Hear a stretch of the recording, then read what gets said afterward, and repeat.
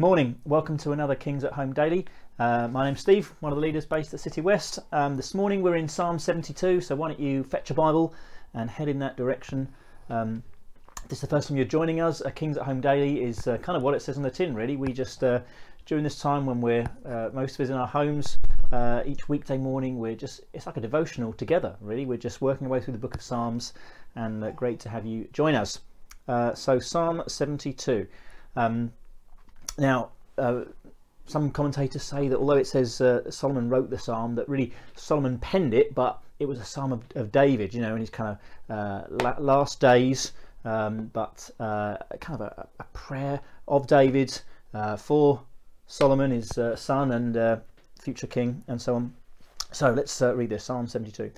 Endow the king with your justice, O God, the royal son with your righteousness. May he judge your people in righteousness, your afflicted ones with justice. May the mountains bring prosperity to the people, the hills the fruit of righteousness.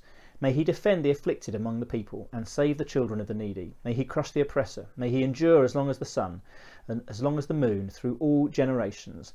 May he be like rain falling on a mown field, like showers watering the earth. In his days may the righteous flourish, and prosperity abound till the moon is no more. May he rule from sea to sea, and from the river to the ends of the earth. May the desert tribes bow before him, and his enemies lick the dust. May the kings of Tarshish and of distant shores bring tribute to him. May the kings of Sheba and Sheba present him with gifts. May all kings bow down to him, and all nations serve him. For he will deliver the needy who cry out, the afflicted who have no one to help. He will take pity on the weak and the needy, and save the needy from death. He will rescue them from oppression and violence, for precious is their blood in his sight. Long may he live, may gold from Sheba be given to him. May people ever pray for him, and bless him all day long. May corn abound throughout the land, on the tops of the hills may it sway. May the crops flourish like Lebanon, and thrive like the grass of the field. May his name endure forever, may it continue as long as the sun. Then all nations will be blessed through him, and they will call him blessed. Praise be to the Lord God, the God of Israel, who alone does marvellous deeds. Praise be to his glorious name forever. May the whole earth be filled with his glory. Amen and amen.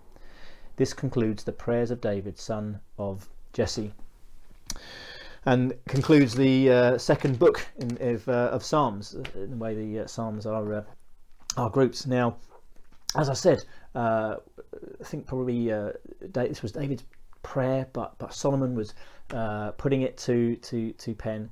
And what we see in the Old Testament is that although they're praying for a saviour, and they're praying for those things, of course, they don't quite see what we see. We see the revelation of the glorious Jesus Christ, risen Jesus Christ, and we see that now. But they didn't quite see that, and so there's an element of prophecy in this where they're praying for a saviour, praying for a king and a saviour, and yet also at the same time as praying for that, prophesying about one that is to come, one that's the true and better king, not just Solomon, he's human, but Jesus. I mean, we look at this, and there's some real clear pointers in here, isn't there? That verse 2, he's going to be a righteous judge.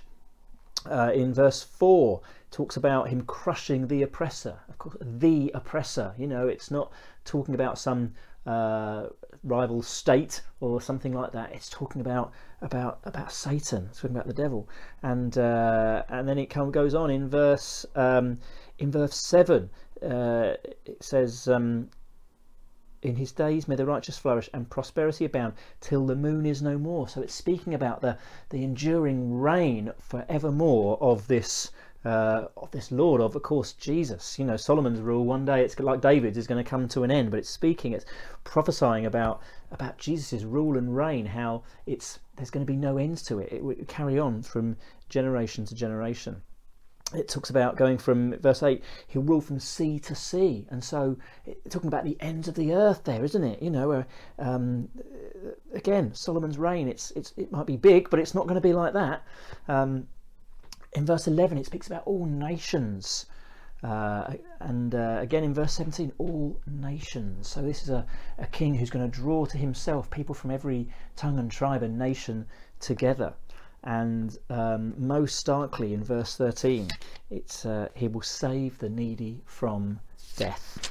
And so of course, it's speaking about, like all of Scripture, it's pointing towards and all about Jesus. And here is in this psalm, sometimes you can read psalms like this, you know, and you might do one of those daily devotions and you just kind of read it and you think, okay, yeah, you know, it's like it's a prayer, and it is, but it's more than that. It's speaking about Jesus, and so is true of all of Scripture. It's God's breathed, but it's pointing up towards Jesus, the revelation of who Jesus is. And although they can't quite see it, the Old Testament writers, you and I, when we read it through the lens of the New Testament and the lens of our relationship with Jesus, we can see Jesus just pouring out of these verses. So what's our takeaway for this morning? I suppose it's really a bit of a lesson when we come to the Scriptures. It's so easy to come just kind of saying, what has this got for me, for my situation? Yeah, it's all about Jesus. It's all about him. The Scriptures reveal him and who he is. And so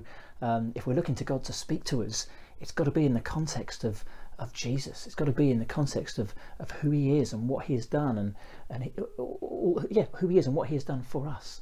So let me encourage you in your that first of all, that's the God we come to, you know, one whose reign endures forever, who's a righteous judge, who rules to the end of the earth, who has saved us, those that know and follow Jesus, from death, and his reign will endure forever. But also he's a God who wants to speak, and he's given us his Scriptures, and he wants to speak and reveal himself to you and me. So when we come to the Scriptures, let's be looking and seeing where is Jesus in this, because I promise you it's there. He's there. Sometimes you just have to search a little bit more for it.